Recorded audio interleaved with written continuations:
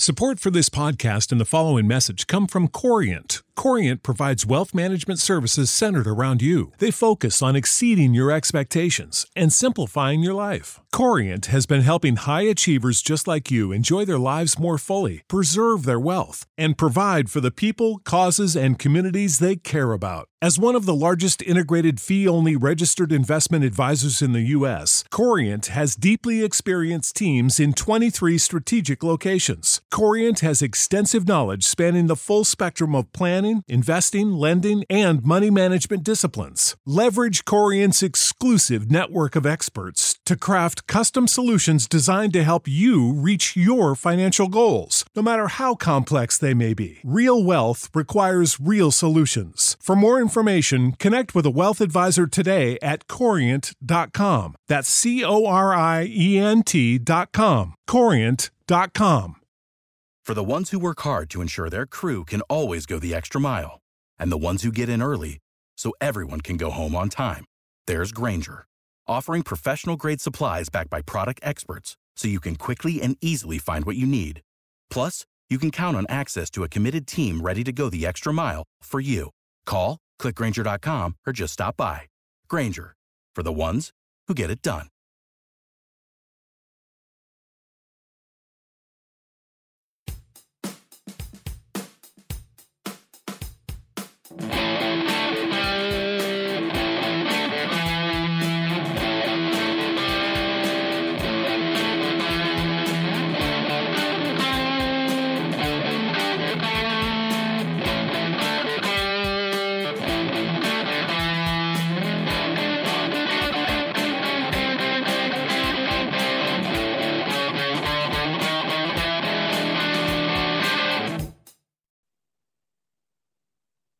Good evening, Blue Jays fans, and welcome into Jay Bird Watching on a Tuesday night, the new normal night for the three, usually four of us to hop on and record. I'm with Craig Borden and Chris Key, and I'm your host, as you know, Brendan Panikar. And Chris, you kind of started a new segment last night, so I want to turn it over to you if you're ready to go for a weekly wrap-up, and I will be quiet. Might as well. See if he can go 2 for 2. Yeah. Last Tuesday is where we left off in Kansas City, where Manoah kept his season rolling through throwing 6 scoreless innings en route to a second straight shutout for the Blue Jays. The bats were still firing, with Bichette getting on base 5 times, 2 hits, 3 walks. Doubles from Espinal, Oscar Chapman, and Tapia led the Blue Jays to a convincing 7-0 victory Wednesday night at Kauffman Stadium, or Wednesday, that wasn't Wednesday night, that was Wednesday afternoon at Kauffman Stadium for the finale. Saw another clunker from Yusei Kikuchi, giving up 4 walks, 2 hits, and 3 earned runs without even getting out of the first inning. The bullpen wasn't much better, as Richards gave up another 3 runs, Simber and Merriweather also giving up a run each. The only excitement for the Blue Jays came out the bats of Raimel Tapia and Zach Collins, each with big home runs. Royals take this one 8-4. An off day on Thursday means we head to Detroit on Friday night, where the bats once again came alive. Home runs from Bo Gurriel and Springer led the way, each also with multi-hit games. Another strong performance from Alejandro Kirk keeps his hot June rolling right along. Jose Barrios also now making a strong push to get his season back on track, as he went 8 strong, giving up only a single with 5 strikeouts. Giving up only a single run with 5 strikeouts. The Blue Jays go on to a solid 10-1 win in the series opener. Saturday afternoon in Detroit was a close-fought battle in what would be Gabriel Moreno's major league debut. Unfortunately, that would be the only thing to celebrate on this day for the Blue Jays, as the Tigers pitching staff kept the bats at bay, only allowing 1 run in the 9th. Kevin Gausman was once again serviceable, giving up 2 runs over 6 innings. The Tigers were winning at 3-1. The series finale was one for the Blue Jays to get back on track, and newly found Blue Jays ace Ross Stripling got them there with 6 scoreless frames with 4 strikeouts, giving up only a hit. Guerrero smashed a monster home run in the 4th. In the 4-run 4th for the Blue Jays, with doubles by Hernandez, Gurriel, and Biggio adding to the lead, as the Blue Jays go on to a 6-0 victory to close things out in Detroit. Back to the Skydome in Toronto, where our long-lost friend Stinky Odor was waiting to drop and throw the ball away, as he so famously does. The bats were hot, as Everyone in the starting lineup recorded a hit. Only Kirk and Biggio were left off the multi-hit fun at the Dome on Monday night. Blue Jays took a commanding lead with a 7-run fifth inning and patted a few more along the way, including Guerrero home run in the eighth. Once again, Alek Manoah shines, going 6 very strong, impressive innings, striking out 7, bringing his season record to 8-1 with a very tidy 1.67 ERA. Blue Jays smashed the Orioles in this one, 11-1 to start the season. Looking ahead, we have 3 more against the Orioles in a weekend series against the AL East leading New York Yankees. Coming into tonight, the Blue Jays are second in the AL East with a 36-24 record, and of course, at the top of the wild card, closely followed by the Tampa Bay Rays and trailed by a newly resurgent Boston Red Sox. Yes, Craig, I don't know about you, but I like now that we have this new tradition with Chris because we just get to listen and pick apart every single little thing that he says. Yeah, there it is. So now this is the dissections part of the show, right? So, yes. But well done, Chris. Golf clap. Yes. Thank you. The second straight week in a row. You nailed it, Chris. And that leads into the first topic, which obviously when we recorded last week, we were 1 game into the Kansas City series and just wrapping up the episode when Game 2 against the Royals got started. And we saw the Blue Jays take the game on Tuesday, as you mentioned, lose on Wednesday, and then take 2 out of 3 at Comerica Park. Craig, I'll start with you to give Chris a bit of a breather. That concludes a 12-game stretch for the Blue Jays against only American League Central teams. And I'll be honest, it was a nice break from playing all the good teams in the American League East and some good teams in the American League West. But there are some people who came away from this 12-game stretch a little disappointed at the fact that the Blue Jays only went 8-4 against teams that they should be beating up on. Now, I don't know about you guys. 8-4, I'm fine with. I got no problem with it. If it was 7-5, I might have an issue. 8-4 is passable. Anything better than that, I would have been through the moon. But 8-4, that's series wins after series wins after series wins against American League Central teams, other than the Twins when they lost 2 out of 3 to Minnesota. So, Craig, where do you sit on that? Because you won more than you lost. You doubled your losses with 8 wins, and you're 12 games above 500 into this game tonight against the Baltimore Orioles. You had a debut from Gabriel Moreno, who, again, tonight playing has thrown out a batter. But where do you sit on it? Because 8-4, I'm fine with. 8-4, I'm very fine with, but in the midst of that whole thing, that one game against the Kansas City Royals where the offense didn't show up was a little disappointing. But to that point, we're going to keep moving along here and play another team that is one of the worst teams in baseball in the Baltimore Orioles. I'm sorry, my buddy Connor, if you're listening, who's the Orioles fan, deal with it. This is what a rebuild looks like for Baltimore Orioles fans. Yeah. But to that, it would have been nice to sweep the Royals and continue to run with that whole thing. But I think we all kind of called up to the point they were going to phone in a clunker one of those nights to steal Chris's wonderful wording there. And it happened. It's just what happens. Even that good teams stumble and trip and whatnot, and they had an off night. And it is what it is. But we got some nice things going. That Kansas City series did show that this offense was ready to start bursting open and starting to do what we were expecting. The pitching continued to do pretty well outside of, like we were saying, Kikuchi had a little bit of a rough start, and the bullpen fell apart in that same game. So it was very intriguing. It was nice to see them go out with Kansas City and do what they did. Maybe it's just the 2015 nonsense. I love going into that ballpark and just storming the front, So and it was good to see a lot of Blue Jays fans actually invade that ballpark too. So that was very, very fun. Chris, where do you sit on it? Because for reasons mentioned, it probably would have been nice to, as Craig mentioned, take that other game against Kansas City.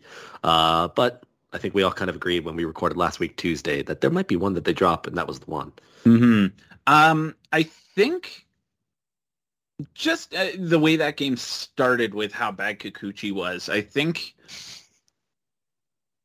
Tell me how you really feel about it. Well, no, I think I'm more hung up on the Detroit loss on Saturday, just because that one was a lot closer in reach. And like you only got 1 run off of I think it was one of their worst Risky, pitchers. Yeah. It was one of those guys that was just like the Blue Jays haven't seen him before, and that's the guy that always seems to beat them. They beat up on Skubal, who was the guy that was really good. They beat up on him, which was fine. But like,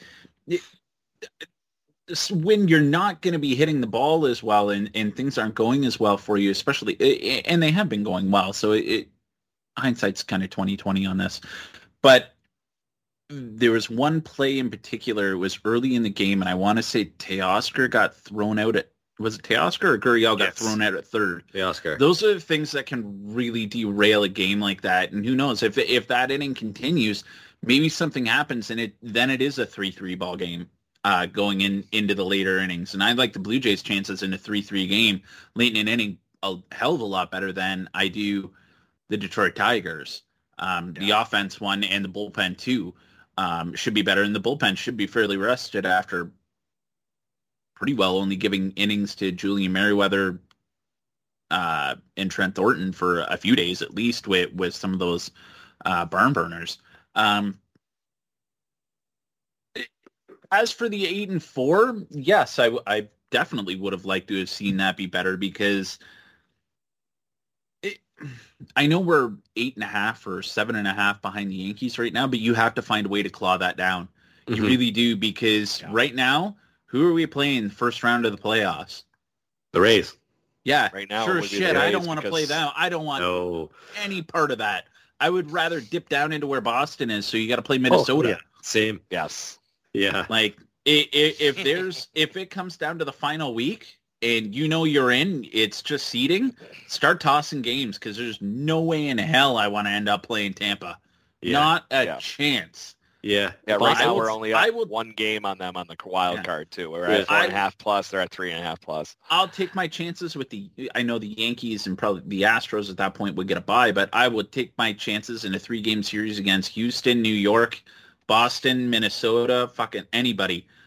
100%. Not The Rays Tampa. will find a way to mess with I it. do not want anybody. Hell, I would take the Dodgers before the Rays, just because there's going to be same. some freaky friggin' voodoo going on. Now, But- does that change? Not sacrificing chickens a la Pedro Serrano in that locker room or Yeah. anything, guy. Come on. Now, does it change your thoughts that it would be in Toronto as opposed to the Trop? Because as of right now, if the season ended, it would be all three in Toronto. Hell no. Correct, sir. But Yeah. they'll Hell no. find a way to mess that up. Yeah. Oh, yeah. They'll figure out a way. They always do. Because it So- be McClanahan, Jeffrey Springs, and somebody else that can throw Oh, yeah. 100 miles an hour and beat them. Yeah, well, Glasgow's... I knew that Glasnow's not McClanahan kind of was pitching. coming. Yeah. Oh my God, that kid's been yeah. incredible to watch. Is it Shane Boz as well? Well, That Boss kid just got activated the other that days. kid can rear back and chuck it too. So Yeah, no, I'm with you. Anything to avoid the Rays. anything. He'll end up being a Absolutely bullpen anything. arm in that 3-game series. That's scary. Oh, isn't yeah. it? Yeah, and somehow and somehow he'll come out every fucking game and pitch 2 innings Yeah. and just dust everybody. completely He'll be derail Andrew Miller. anything. Yeah, Yeah. exactly. Yeah, no, I'm Oh, with you. shit. 8-4. I don't know about you guys. 8-4 feels, like I said, fine. It doesn't get me thrilled like 9-3 or 10-2 would have done. It's fine, but it feels light. Yes, it does. It does, and for your reason exactly. Any way that you can try to catch the Yankees or make ground on them when you're playing weaker opponents than they are is a win, especially considering the fact that you don't play them very much anymore because you play them this weekend for 3, and then you only give them 6 more times between now and the end of the season, the Yankees. So that's not a lot of ground to make up, especially if they keep on winning against the teams that they play. But This weekend is very important. massive. And, They need- and I think, who is it, Tabler said about last night when Manoah basically pulled himself. yeah. Yeah. He knows who Save he the has bullets, in 5 man. days. He knows who he has to face. Yeah. No, So- 100%. 100%. Yeah. So You don't waste those bullets against the Orioles. Just No, not at all. Especially with their pitching and the fact that the Blue Jays have dominated them. Even though Baltimore is better than they were last season, still, you got to take advantage of the opportunity against the Orioles. Chris, you talked about that Saturday game a little bit. Obviously, that was the debut of Moreno, and I don't want to bury that lead a little bit, but I think I saw a stat the other day that the Blue Jays had 10 of the 11 or 10 of the 12 hardest hit balls in that game, and they all managed to find the hit gloves. So I don't know about you guys. I didn't get to see Wednesday's game because it was a matinee, but I did watch all of Saturday's game, especially for Moreno's debut. And between the two, that one got me the most frustrated, especially the fact that Craig, they couldn't hit, I forget what his first name is, Ben or Bo Brisky, something like that. And he was getting tattooed on his fastball. So that Tigers loss, I don't know about you guys, but that probably is the most frustrating one of those 4 losses against the American League Central these past 12 days. Yeah, easily. That, I think you summed it up the best. It's just they weren't finding the holes, but they were hitting the ball literally solid, dead nuts, just bang. So in the midst of them not being able to find those holes, it's amazing that literally the following day they put up a crooked number. Yeah. It's like that. And then the same thing with the other night against the Orioles. It's that same thing. They were talking about that. It's like they're hitting the ball damn hard lately. And that one game, for whatever reason, like you said, they had out of the top 10 exit velocity throughout the whole major leagues that evening. Yeah. Or that day. They were 7 of them. It was nuts. But to that point, we got some good things out of that series and whatnot, but I'm not going to steal your next lead on that one too much, Brendan, because I know where you're going with the conversation, but if they were going to lose a game, that was a very Blue Jays way to lose a game. Did we just lose our host? Oh, there you go. There he is. Yeah. It had to be mean, Brendan. It lagged you out for a minute. Go internet. Oh, okay. Yeah. You're not paying your Rogers bill? No, I guess not. Even though I should to contribute to the payroll. And maybe they get us a good starting pitcher. Yeah, exactly. Our budget quite can't cut it, so on that I'll drink. Yeah, exactly. Yeah, Chris, was there a more frustrating loss than that one on Saturday during the last 12 games? Are you looking back to the Twins loss when Gausman didn't pitch well and they may have been picking up on his pitches, or the Friday loss to the Twins, or the Royals Wednesday game? No, I think for the reasons I've already cited, that game in Detroit as well. I guess maybe picking up one more against the Twins would have been really nice, but they just, who did they just play and they beat up as well? They just beat up Tampa. I think it was the Rays, The Rays, but the Yankees beat up on the Twins, I want to say. So you take what you can get, I guess, on that respect. You still have to win your games, which the Twins they're pretty good. A good team right now. They're playing some weaker division. Yeah, they're playing some weaker division opponents, which is probably inflating their record just a little bit. So that's probably why I would say the Detroit one. Plus, the Detroit game was just so in reach. The game against the Royals, the Blue Jays did claw back just a little bit and made a little bit of a game of it before Richards came and threw up a stinker. But how about, just to go on a sidetrack, Richards has been fucking unusable. I don't trust out of the bullpen. He's not a high leverage guy anymore. Something ain't right there. Yeah. No, but to that point, you got it. So good last year, and at the beginning of this year, he was really good. Something has just completely fallen off for him. Yeah. What broke him? Yeah. What broke him? Yeah. That's a good question. Let me ask you guys this before we move on and talk about Gabriel Moreno and his debut in that Saturday game that we've already talked about at length. Obviously, the offense has woken up quite a bit since that 2-gamer in St. Louis when they put up 8 innings against them, and then that continued against the Angels when they swept them for 4 games and bled into these 12 games that they just played against the American League Central. Obviously, we know a lot of the teams the Blue Jays have just played, I would say on paper, and are actually worse than the Blue Jays and don't have nearly as good of starting pitching as what the Blue Jays had seen in the month of April against the Rays and the Yankees, and I wouldn't count the Red Sox in there, the Astros, and some of the other good teams that they played. Obviously, we've been waiting the last several episodes that we've had on this podcast for the offense to erupt, and it's finally happened. But how much of that are you attributing, Chris, to the fact that they're just finally taking advantage of weaker pitching staffs because they statistically faced the toughest starting pitching they had in April and most of May as well?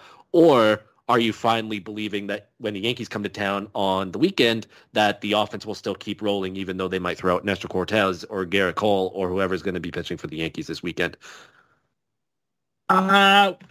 See, Garrett Cole doesn't scare me because we've hit him before. Yeah. And he seems normally well, by the way. Yeah. When do we get Cole?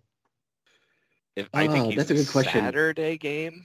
Let me some reason I want to see. say. Whoever's That'd be- pitching tonight will be for the Yankees will pitch on Saturday. It was either or maybe yesterday if they played. Because that'd be I want to wicked say if they we have got a day off on Thursday. that'd be wicked if we got Cole and Manoah, Where are they on especially here? right now. So tonight for the Yankees, I think tonight's Garrett Cole. So Garrett Cole will pitch this weekend in Toronto. And then yesterday for the Yankees. No, they didn't play. Yesterday was the day they had the day off. I'm Right. sorry. So tomorrow, Nestor Cortez. So that would mean he pitches on. They might miss Cortez. Okay. Unless That'd be kind of a nice perk. it's either then or Sunday. And then Severino Thursday, they'll miss him. Friday on my score app doesn't say a probable for that. But Garrett Cole seems like he'll pitch. And Nestor Cortez probably gets Sunday. So whoever pitches Friday would have been Sunday starter. Okay. Yeah. So Garrett Cole doesn't really. I don't want to say it doesn't scare me. Like, he's still one of the best pitchers in the game, but like, honestly, I would rather see Cole than Cortez right now, because Cortez just gives the Blue Jays lineups all sorts of fits. So I would much rather see somebody with high velocity, like Garrett Cole. Are the bat? Yeah. Well, they beat up on Tyone as well in the past. I think he's as well. Friday's starter. Yeah. That would make sense. And it's going to be, I think it's going to be a little bit of an experience for the Yankees this weekend, because that crowd is going to be rowdy as shit. Yeah, especially if it's going to feel like a playoff game. Yeah, like if the Blue Jays continue to beat up on the Orioles and people start kind of gauging, like, try to get a ticket this weekend in Toronto. You can't. Yeah. You can't get a ticket. I think Friday there's probably some floating, but you can't get any for Saturday and Sunday. There's only single seat tickets, and it's been that way for about a week and a half at least. Yeah. Right now. So there's going to be 45,000 strong in there, reaming and roaring, ready to go. So they Thunderdome, bitch. Yeah, that's going to play into it quite a bit. Especially, I don't know if we're supposed to get rain or anything this weekend, but that dome gets really, really loud when it's closed. Yeah. And it'll get hot as shit in there, and it turn into a greenhouse and all those great things I look that forward to happen that. in there. Yeah, but Because I was there for that Tulo at bat in 2015, right when we got him. Yeah. I was sitting on the third baseline, and man, that thing with the dome shut, mayhem. That's the only good thing when the dome is shut, when it's loud for a playoff type game. I hate it when it's closed. Other than that, Other than that, it's going to be an experience for the New York Yankees this weekend, and I hope it's just bullshit on both sides, and like tempers are flaring, and like home runs are going this and that way from both sides, and just like maybe one good pitching matchup. The rivalry. Yeah. Renew the rivalry. Maybe one good pitching matchup in there, and then the rest to just bludgeon each other. Yeah. so It's a chance for the Blue Jays to put a staple on it. And to your point on the original question here, Brendan, about the Blue Jays facing good pitching for the first time after, facing some teams that have some clearly on the, need for improvement on the pitching side of the game. I think these games have given them the confidence they need to know that they can actually still do this. You guys remember what it was like a month ago. What the fuck are we doing? How do we do this? What's this wood thing that I'm holding when I walk up to the plate? It was almost that level. I think they've redefined the approaches. I think they've found that confidence. I think they're going to walk into that Yankees series feeling like they belong and they're firing on all cylinders. And I think the biggest thing is I've watched over the last few weeks, patience. they've been way better at 100 billion times % over what at bats. And even Vlad said, Hazel May was talking about that during the broadcast yesterday, that Vlad was just, I don't know what I was doing. I was swinging at everything. I've just got to just calm down and let the game come to him. And I've seen that over the last 2 weeks, the Blue Jays letting more of the bat come to them rather than just trying to be super aggressive to the point, that works out well. Wow, camera's going dead.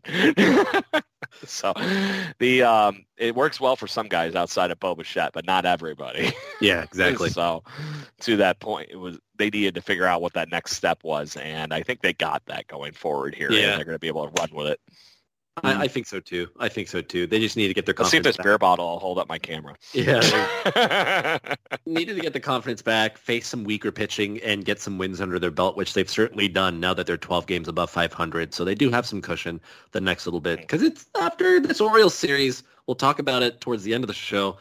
It's getting into a little bit of a tougher stretch between now and the All-Star break. So definitely need to take advantage of these games. But let's go back to Saturday because I've teased that enough. Chris, you were supposed to have tickets and go to the game on Saturday, but your passport fucking remind me. Rub it in, you bitch. I have mine. My wife does not have hers, so I was not able to go either. So I watched it at home, as I'm sure you did. But Nope. Oh, you didn't watch? I didn't. Why? He was too angry. He didn't want to watch No, it. I had to go to work, but Oh. did I tell you that I linked up some Bluetooth speakers and blasted it through that place? Good. You did tell us about your evil little plan the other day. Yeah. But how funny is it? Last week we talked about Moreno and our Literally bludgeoned by the fact he shouldn't be in the majors. Yeah, and consider trading him. Now, not trying to throw you under the bus, Adam Corsair, at all, but figures like the next day after we have that conversation saying if he's not called up And here he the comes. next little while, he's going to be traded. And then the rumor circulates when they leave Kansas City that he's meeting them in Detroit. And lo and behold, he shows up to Comerica Park on Friday, does not get into the lineup, but does on Saturday. As I'm sure many people who are listening and are watching the game tonight have seen, he's already thrown out a base runner. He should have thrown out a base runner on Saturday The other night. if the ball didn't slip out of Bo Bichette's glove. But regardless, both times, the pop time, as Ben Nicholson-Smith and Shai Davidi and Arden Zwelling have touched on, is impressive. It's under 2 seconds for him to get up and get the ball released. Saw that tonight as well.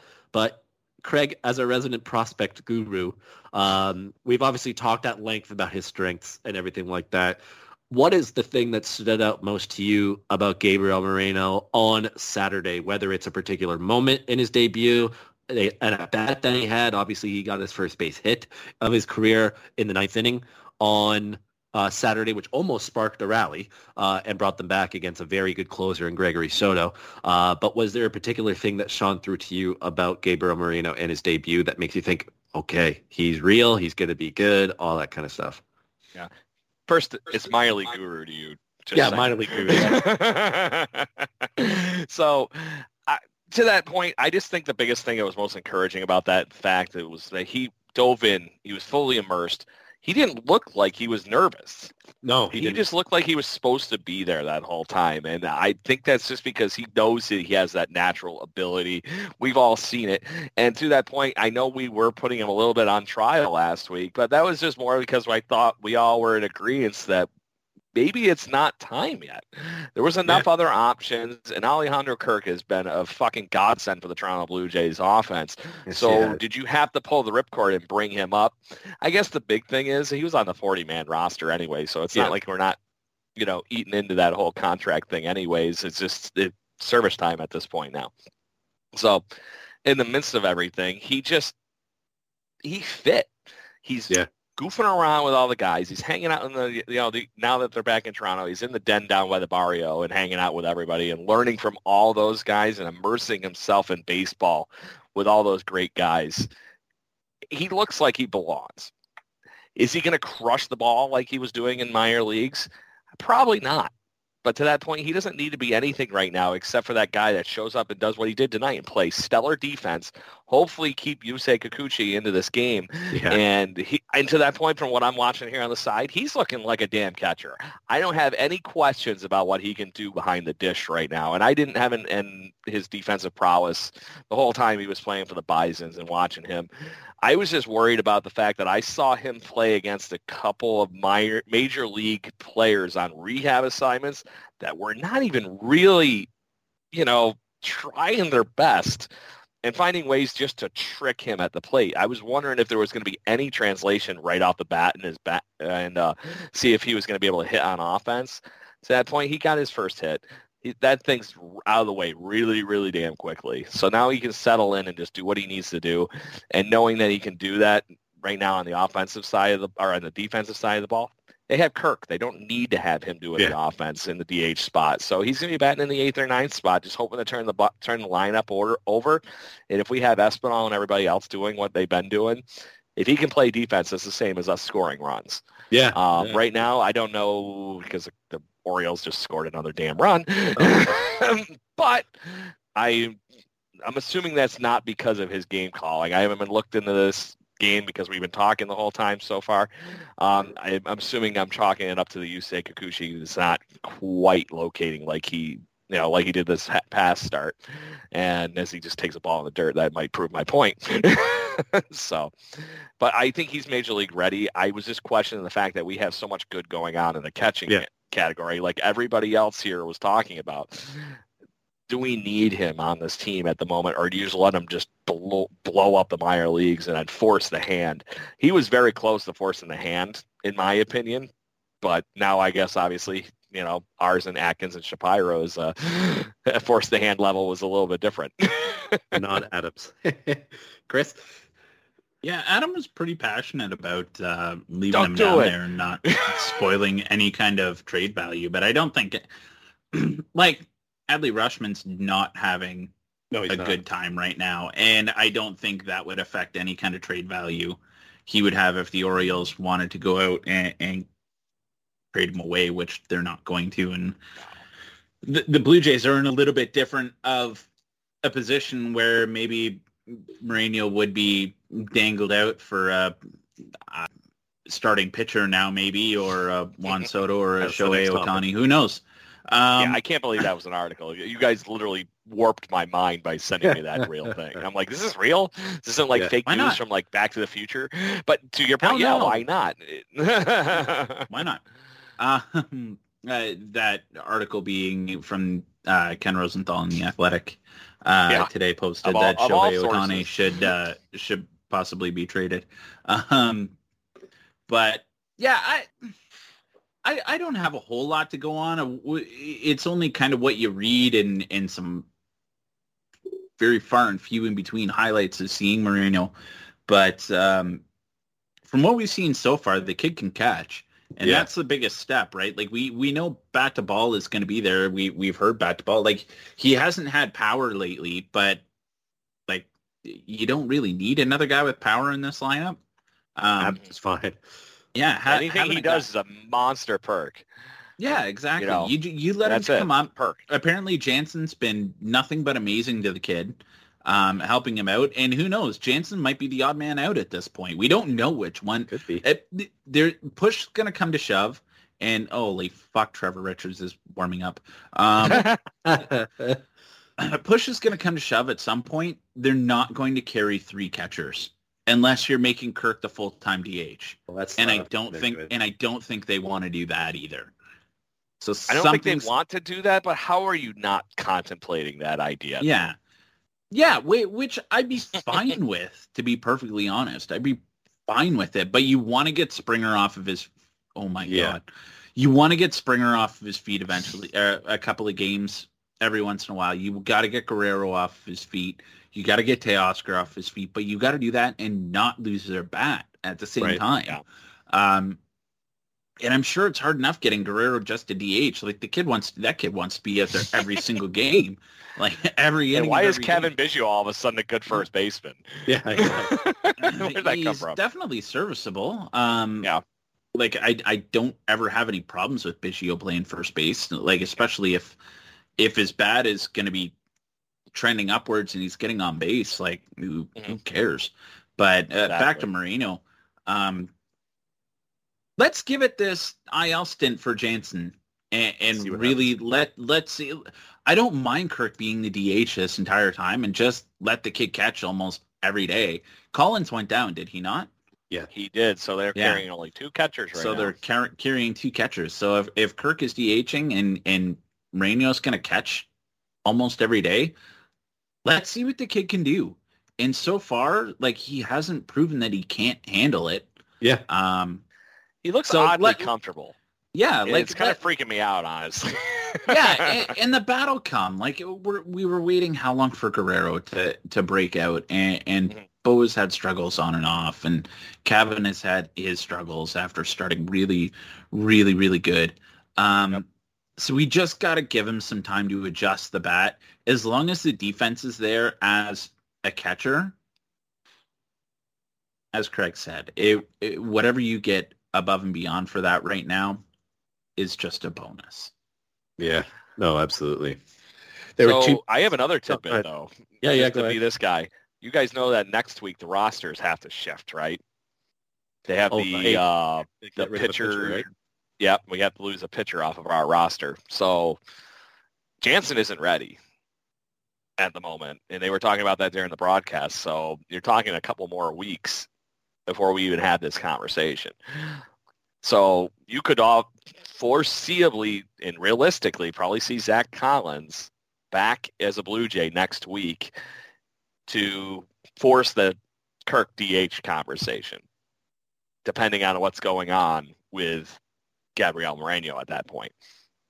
Because otherwise, they have plenty of options in Buffalo that are playing really damn well for a quasi first place team right now in Buffalo. But to that point, they got to bring up a bat. They cannot bring up another pitcher, even after the fact that Joe Biagini's all of a sudden the player of the week in Buffalo. Just to say that, just to be that guy. So don't be that guy. I don't want to be that guy. I don't want to be that one that slips that jerk in there. So there's a lot going on well in Buffalo right now for the Blue Jays to be able to figure out what they want to do with that spot. But it really would not shock me if it's something centralized around this conversation we're all talking about here with Gabriel Moreno. Probably. It just makes sense.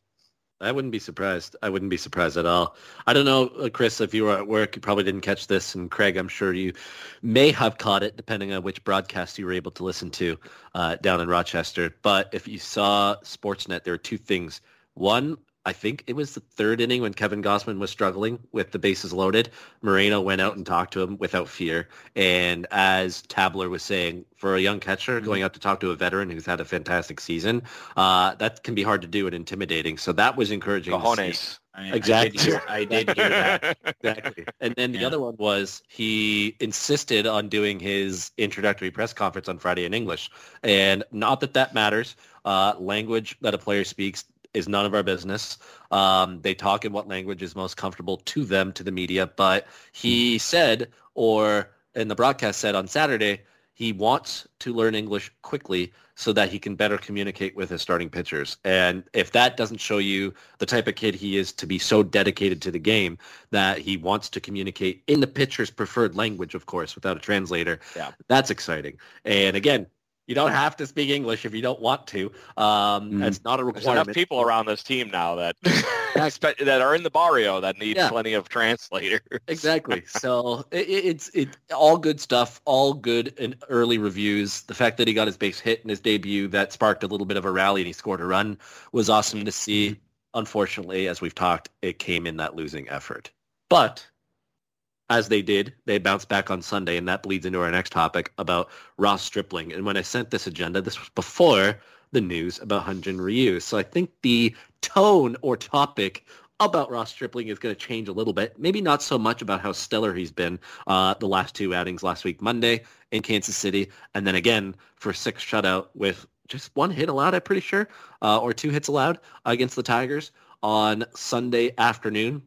The question was originally, how crucial is he the rest of the way, knowing that Ryu is out? But knowing that he is now out for the rest of the year, and how good Ross Stripling has been, this is kind of a twofold conversation, kind of about Ryu and about Ross Stripling. Chris, we talked about Stripling at length last week as well, and I think the overwhelming conversation was, you might want to consider going to get another starter, but you don't have to force the issue. Now, knowing that Ryu is out for the rest of the year, even though Ross Stripling has had 2 really good starts in a row, and he's been better this year as a starter than a reliever, 2.81 ERA as a starter compared to 4.09 as a reliever. Are you fine going with Stripling as the 5 the rest of the year? Do you want to add a starter? Because Atkins said they can get creative to add a fifth starter, whether that's, I don't know if it's a trade or eating salary from a team or Nate Pearson. J-Hap comes out of retirement. J-Hap coming out of retirement. But are you good to roll with Ross Stripling based on what you've seen this season, especially his last 2 starts?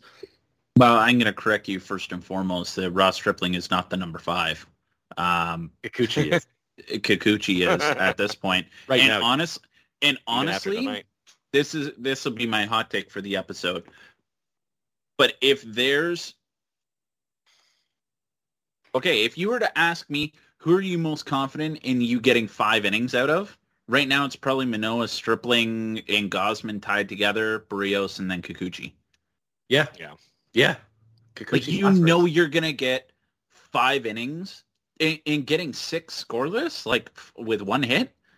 Like, sign me up for that every day. Tigers, but like, still. it's the Tigers. But still, if Ross Stripling goes out there and he's got 4 or 5 pitches that he outworks guys and he outsmarts them. Ross Stripling is a smart dude. Like, he's on a ton of podcasts and like he's pretty available. You can find him all over the place, and that he is a smart dude.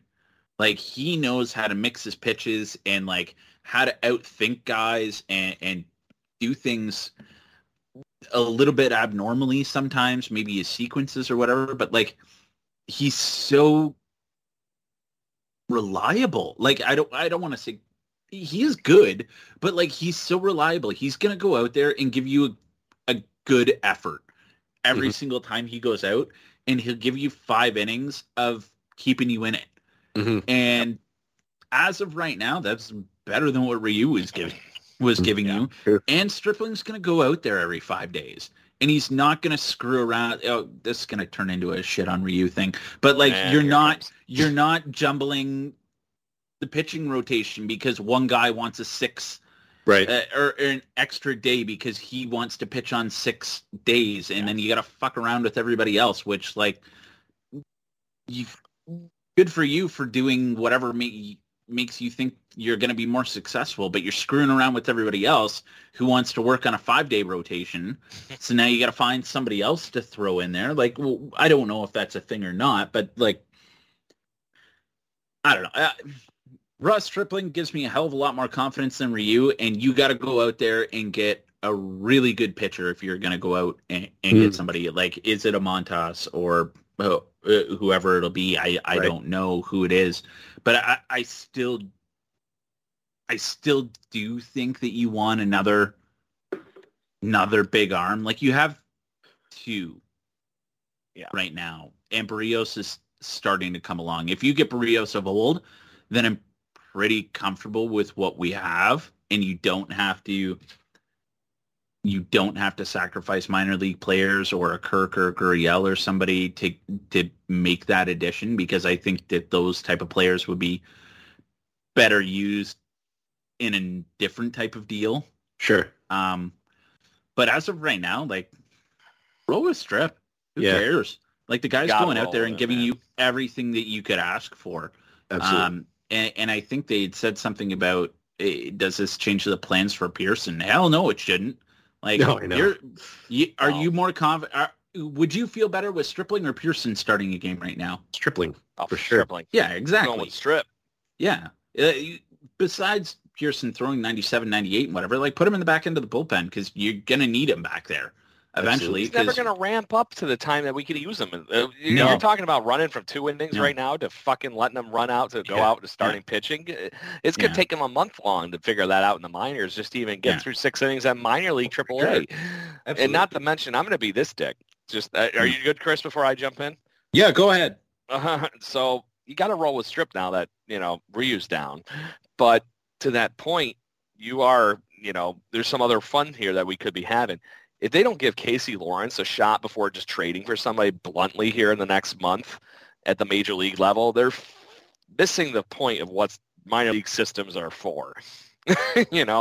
Casey Lawrence is pitching right now for the Buffalo Bisons to an 8-1 record, 1.77 ERA in 10 starts, and his whip is literally .82.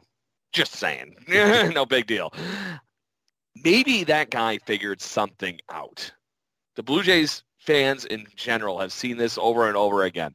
Could this be a reincarnation of Marco Estrada? He finally figured out that thing that makes him not a quadruple A player anymore. Casey Lawrence has got that screaming all day that I have to give him a chance right now. And if Ryu's all of a sudden gone and given him an opening in this rotation, I think that's where you have to start looking. Do I think that's a long-term fix? No, it's a complete wild card that you're hoping somebody like him or to the next person, the gentleman that's actually on the mound for the Bisons as we speak, Max Castillo, who I got the pleasure of seeing in Lansing when they were still part of the Blue Jays minor league system. That guy's got some really good, talented stuff. He's going to be a major league pitcher at someday. I don't know if it's going to translate as a starter, but he's going to be on a major league team, I think, in the next year or two. So you got those two guys right now you could be leaning on. Lawrence is clearly the obvious pick of those two right now. But there might be a way you could juggle some of these guys in our bullpen right now and bring them both up to cover your ass for that fifth spot. Yeah. And it's dropping down on Matt Gage or something along those lines. Even though I've honestly liked watching Matt Gage so far, I think he's got something there for a left-handed pitcher, a la the Ryan Barucki that we never had. So, but I agree with both of you that I think we need to eventually be talking, let these guys go out there. I agree with you flat that Nate Pearson, regardless of whatever the hell they're doing with him, lengthening him out in the minors, doesn't belong in the major league rotation right now, especially when you could just be letting him come out there. And if we can't trust somebody like Trevor Richards, like we were alluding to a minute ago, he spells into that equation there that you can just drop him in and just let him throw smoke for 30 pitches in an inning and you're good to go. Yeah. But I don't know what you guys think. Craig, before we go too far, I really don't know a lot about Casey Lawrence or I don't know anything about him. I'll be perfectly honest. Other than the numbers I just dropped, other than the only thing that I know about him is that he has an 8-1 record and a 1.67 ERA or whatever it was. But what's his story? Has he been there forever, or like he's been one of those guys? He was with the Jays a couple years ago, right? Yep. And he's in that ballpark of like, is 30 like the thing that makes it all of a sudden happen? So, and he's been one of those guys that's shown flashes of this throughout his minor league career. Overall, through his minor league stats, he's pitched in 237 minor league games. So if that gives you how long he's been in the minors. He was with the Mariners for a little while too, right? I'm trying to pull up I think the fun here.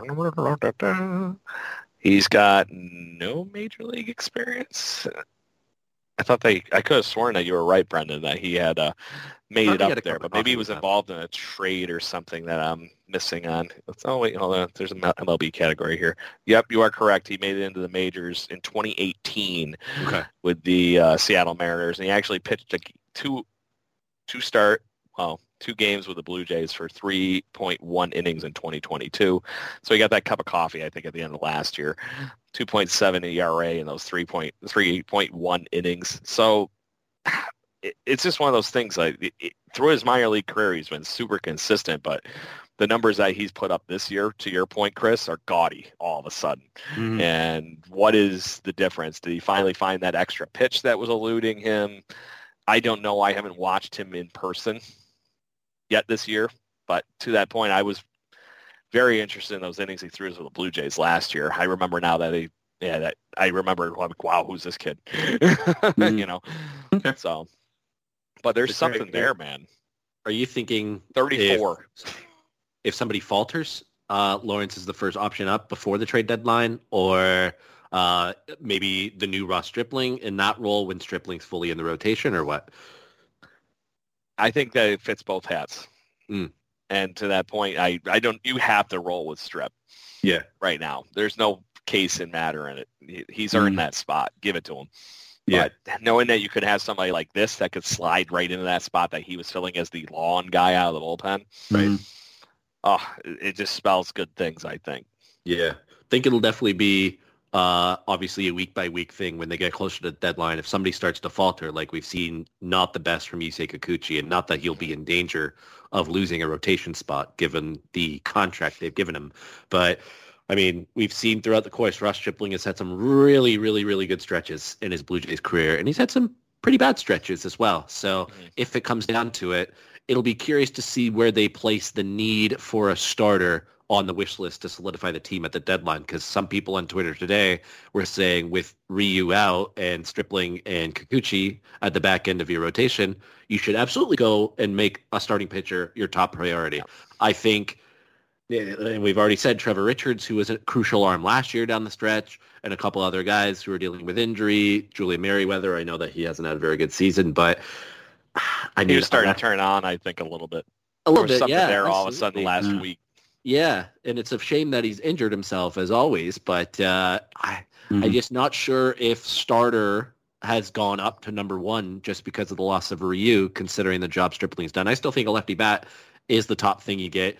I think a starter might be number two now as opposed to a back-end bullpen arm, because I think, as we've said, you have Nate Pearson to potentially be that. You have Casey Lawrence to potentially be that as a log man, or other guys like that. So now that we know Stripling is going to be in the rotation, definitely probably until the All-Star break at this point, and probably beyond if he continues at this rate, is starting pitcher number two on the trade deadline list for you guys as well, or do you have a case for it being number one? I think it'll be one maybe going into the off season. Yeah. Just because, like, I don't know about you guys, but for how old Ryu is and the way his velocity was dipping down and whatever, like, this might be career ending for him. It's possible. I know they're talking about they don't know if it's going to be full Tommy John or it's partial, but like at that point, just get it fixed. Yeah, like you're gonna be out that time anyway. You have $20 million this year. You have $20 million coming to you next year. Like, just get yourself fixed and give yourself a real chance to come back instead of pussyfooting around it. Yeah. And does this sound like Kirby Yates to you guys at all in this situation? Done. Fix your arm. Get it fixed properly the first time. And then, like, maybe he's not going to be Justin Verlander, I don't think. But, like, look at what he's doing. Many people are. Yeah, but, like, look what Verlander's doing this year coming off Tommy John, right? Like, It sound like he makes it sound like he found the fountain of youth in his freaking interviews, man. Yeah, and like there's a chance that Ryu comes back this time-ish next year. There's a chance, but that's like, are you? And well, there's no guarantee. And like, what is he going to be? Yeah, that's a huge question mark. That's very valid. If he comes back and he's throwing like 82 or 83 because he just can't get it up there anymore. Like, Jamie Moyer isn't going to fly in today's game. Mark Burley. And that's sad. They're just not going to fly in today's MLB. It won't happen. Can I pose kind of a different question to you guys? Yeah, of course. That's on the same kind of topic. Yeah. I was listening to Talking Baseball on my way into work and on my way home to work today. And they were talking about that there's got to be some kind of June trade, which I agree with, because there usually is. And it got me thinking, do the Blue Jays learn from their mistakes last year where they kind of waited just a little bit too long to get Cimber and Richards? Yeah. Do you think the Blue Jays are lined up to be that first team to make a little bit of a splash? I wouldn't be shocked, to be honest. I mean, if a starter is out there right now, that will be an improvement on Stripling, and it's hard to be an improvement on Stripling right now. But if you know that, that's the guy who we want as our number 4 in a playoff rotation, or even a number 3, then pull the trigger. Are you calling the Reds right now, or any of those kind of teams like that? Just saying, dude, you're bottom feeding. You want this? Yes. See if Luis Castillo is available. See if. Wait, I just remembered. Tyler Mahle, was he one of the ones from the Reds that was put on the restricted list? Because he's a really good arm for the Reds, and I can't remember if he was on the restricted list when they came here. I feel he might have been. That would cross him off the list, unfortunately. But Castillo was here and he pitched here, and obviously they're not getting rid of Hunter Green. He's at peace for the future. But I mean, if somebody's out there, pull the trigger now, like a lefty bat. Maybe you go see if the Royals will trade away Benintendi sooner rather than later. Do something. Yeah, Mahle was on the restricted list. Yeah, okay, so he's off. He can't be traded here then. That's unfortunate. But Yeah, I wouldn't be shocked, to be honest. When the Simber... They eased the restrictions for flying. Yeah, I'll be curious if that changes for unvaccinated people crossing the border. It hasn't changed yet, but... Hasn't changed yet, but it's going to be coming. Oh, for sure. Absolutely. Progress to that. Yeah. That's a good question. So maybe we can actually build the team we want now instead of just... Yeah. Oh, sorry, I said that loud. It works both sides of the border, right? So yeah, exactly. That's a good question. When the Simber trade was late June last year, right? Or right around this time last year. I think so. Yeah, so I wouldn't be shocked if something could be lined up. It does say we have 5 It's not going to be anything major, though, if you're looking at those teams. If you're looking at those teams that are in the bottom parts of the Major League record-wise right now, Luis Castillo is your target. Oh, or for Frank sure. Montas. Yeah, 100%. So 100%. Well, look, it's... go for it. Go big. Yeah, absolutely. Craig, I want to turn it over to you for the last topic. As always, Chris gets his new opening to the show. You get your closing to the show. Let's look to do our picks to click, who won last week, and vote on that. And then our record predictions for 2 more after tonight against the Orioles tomorrow night, Wednesday or Thursday afternoon, and then 3 for the Yankees. And then when we record next Tuesday, I guess 1 against the White Sox as well. Yeah, we're going to have a fun one here as far as everything goes here, because this is pretty damn close as far as the ranking goes. So I'm going to list the names out, and then you guys can do the ooh and ahhing that I'm sitting here going that we actually all got something right for a change. So it's hard not to. I had Lourdes Gurriel Jr. Chris, you had Vlad. Adam had Alejandro Kirk, and then Brendan, you had Manoah. So those are all. Just to put this out there, I pulled up because I knew I was looking at the sheet and going, oh shit, this is going to be interesting. I pulled up the stats for the last 7 days. Okay. On MLB.com. So Vlad, 5 games, obviously, in that time span. It says 5 runs scored, 8 hits, a double, 2 home runs, 7 RBIs, batted .333. One thing is no cheat code is back. No walks, 5 strikeouts. And I don't know if you guys saw the most ridiculous freaking baseball thing in history here that him and Senior. Senior after 403 games, exact same home runs, exact same on base percentage. My God. 87 home runs and a .363 on base percentage for both of them. That's freaky. And this is not the first time that's happened. Oh, I know. It's going to be very in parallel. So I just want to be that guy and mention that. That was my moment to mention it. So then I had Lourdes. He's heated up. Also 5 games, 3 runs scored, 10 hits, 3 doubles, a home run, 5 RBIs, and batted a mere 500 for those games. Alejandro Kirk, a little cooler than he's been, but still found very key ways to contribute to the games. He played in 4 of the games, 3 runs scored, 3 hits, and my IT stuff's getting in my way apparently. A double and 3 runs drove in. So not the craziest of weeks, batting .231 for him, but like I said, he found a big way to that would have won a lot of weeks. Yeah, for what we've been dealing with up to this point, because he found all those other places. His hits were timely hits. Yeah, I gotta pull up Manoah over his last 2 starts here. Look, I know the rule typically is when you pick pitchers, obviously unless they've had 2 incredible starts, which Manoah did.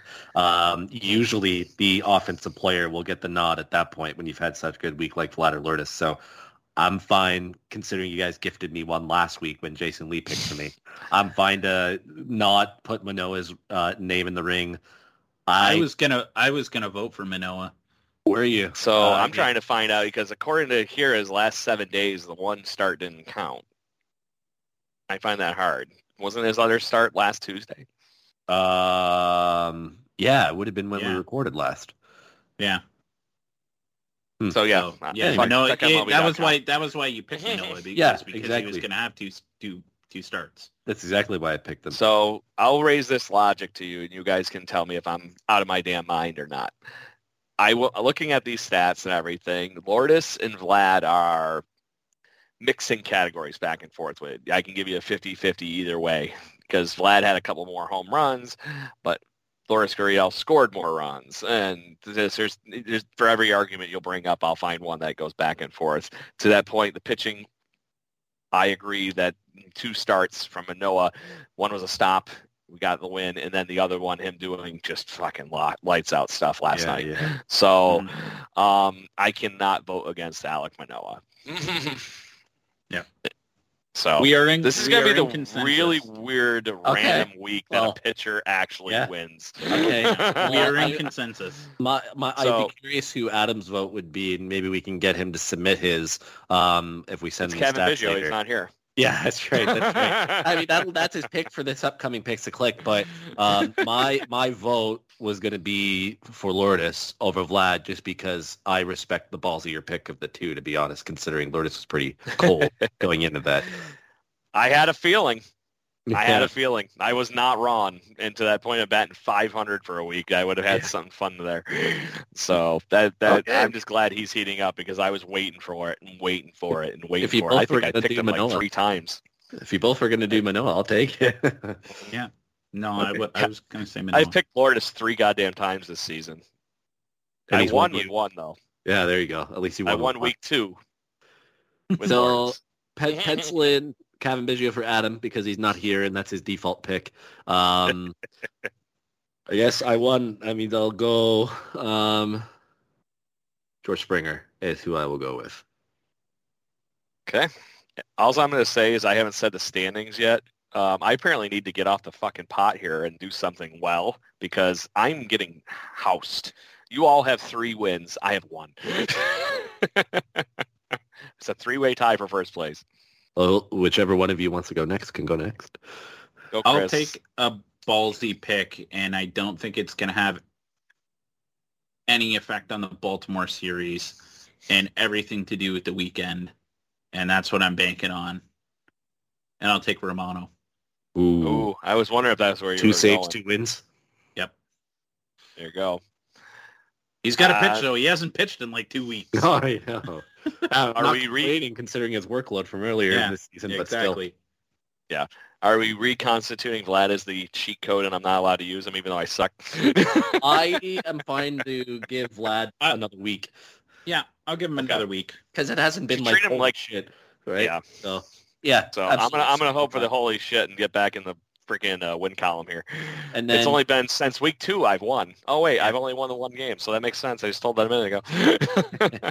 And then Chris, for the next 2 against Baltimore, knowing you got Barrios tomorrow, Gausman Thursday, and then the Yankees coming for 3, which will be Stripling Friday, Manoah Saturday, Kikuchi Sunday, and then turn back around to Barrios on Monday against the White Sox. What would your record prediction be for those, 5, 6 games? 6 games. 6. 5-1. Woo! Oh, smoking. Well, you got to think you're getting 2 against Baltimore. Yep. 1 against the White Sox and then 2 against the One against the White Sox and 2 against, I I want to hear the Fire Tony chant start going again. Craig, what about you?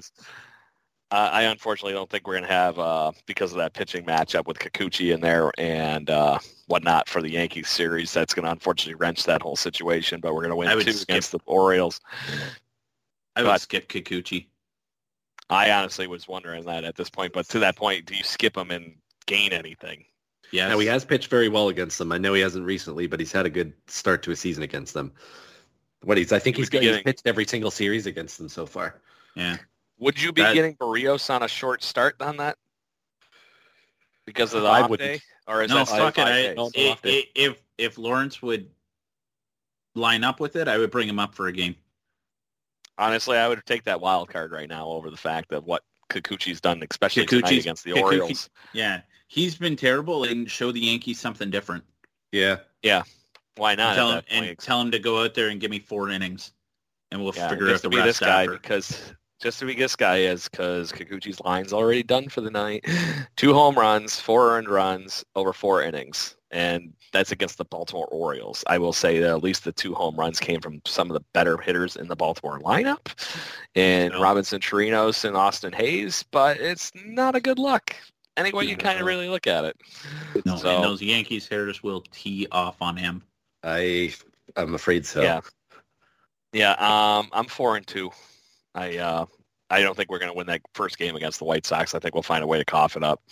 I'm with you. But the rest of that too. Series, I'm confident. Yeah, I'm with you as well. I'm going 4-2, and the losses are to one against the Yankees and one against the White Sox, and then win the That's others. where I'm at. Good deal. Outside of that, is there any final It's closing in blue thoughts? pen. Yeah, it's in blue pen. It's down official. Anything else before two claps and Ric Flair? None good. I had something. What the fuck was it? Oh, I want to be this guy. Shout out to our friend Jesse Goldberg-Strassler, who has actually been promoted from the Lansing Lugnuts tonight to be an announcer for the Oakland A's and making his major league debut in Fenway Park. How fucking cool is that? So, congratulations, Mr. Cool. Jesse.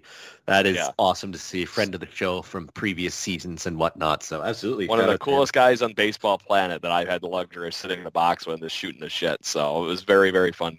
Every time I've been to Lansing for my previous employer, I got a nice little steal out of going to see and visit Jesse for a beer and talk baseball. Absolutely. Cool. Did I ever tell you that he actually used to do he would pick a game, randomly home game for doing the radio broadcasting when he was for Lansing.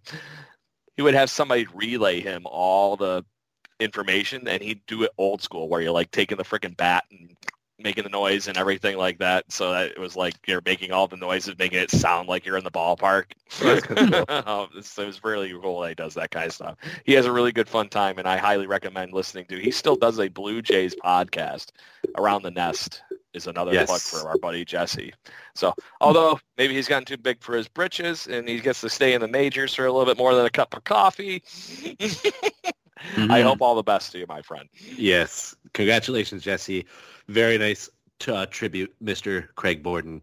Outside of that, gentlemen, thank you all for tuning in tonight. We know there's a Blue Jays game going on. It hasn't been the best one with Yusei Kikuchi on the mound, but hopefully the good times keep rolling, especially with the Yankees. I don't hear a fat lady on the weekend. Yeah, exactly. It's not done yet, and the Baltimore Orioles cannot pitch very well, at least.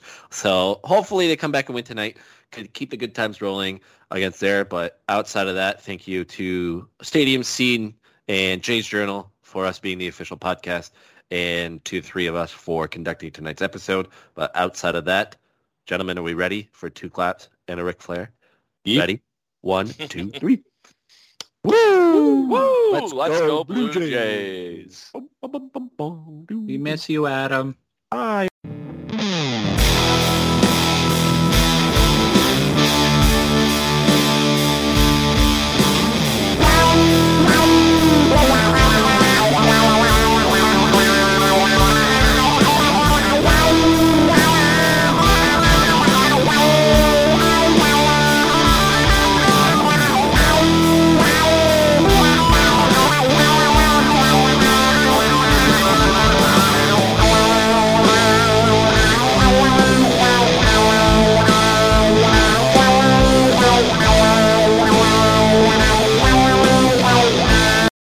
For the ones who work hard to ensure their crew can always go the extra mile, and the ones who get in early so everyone can go home on time, there's Grainger, offering professional-grade supplies backed by product experts so you can quickly and easily find what you need. Plus, you can count on access to a committed team ready to go the extra mile for you. Call, click Grainger.com, or just stop by. Grainger, for the ones who get it done.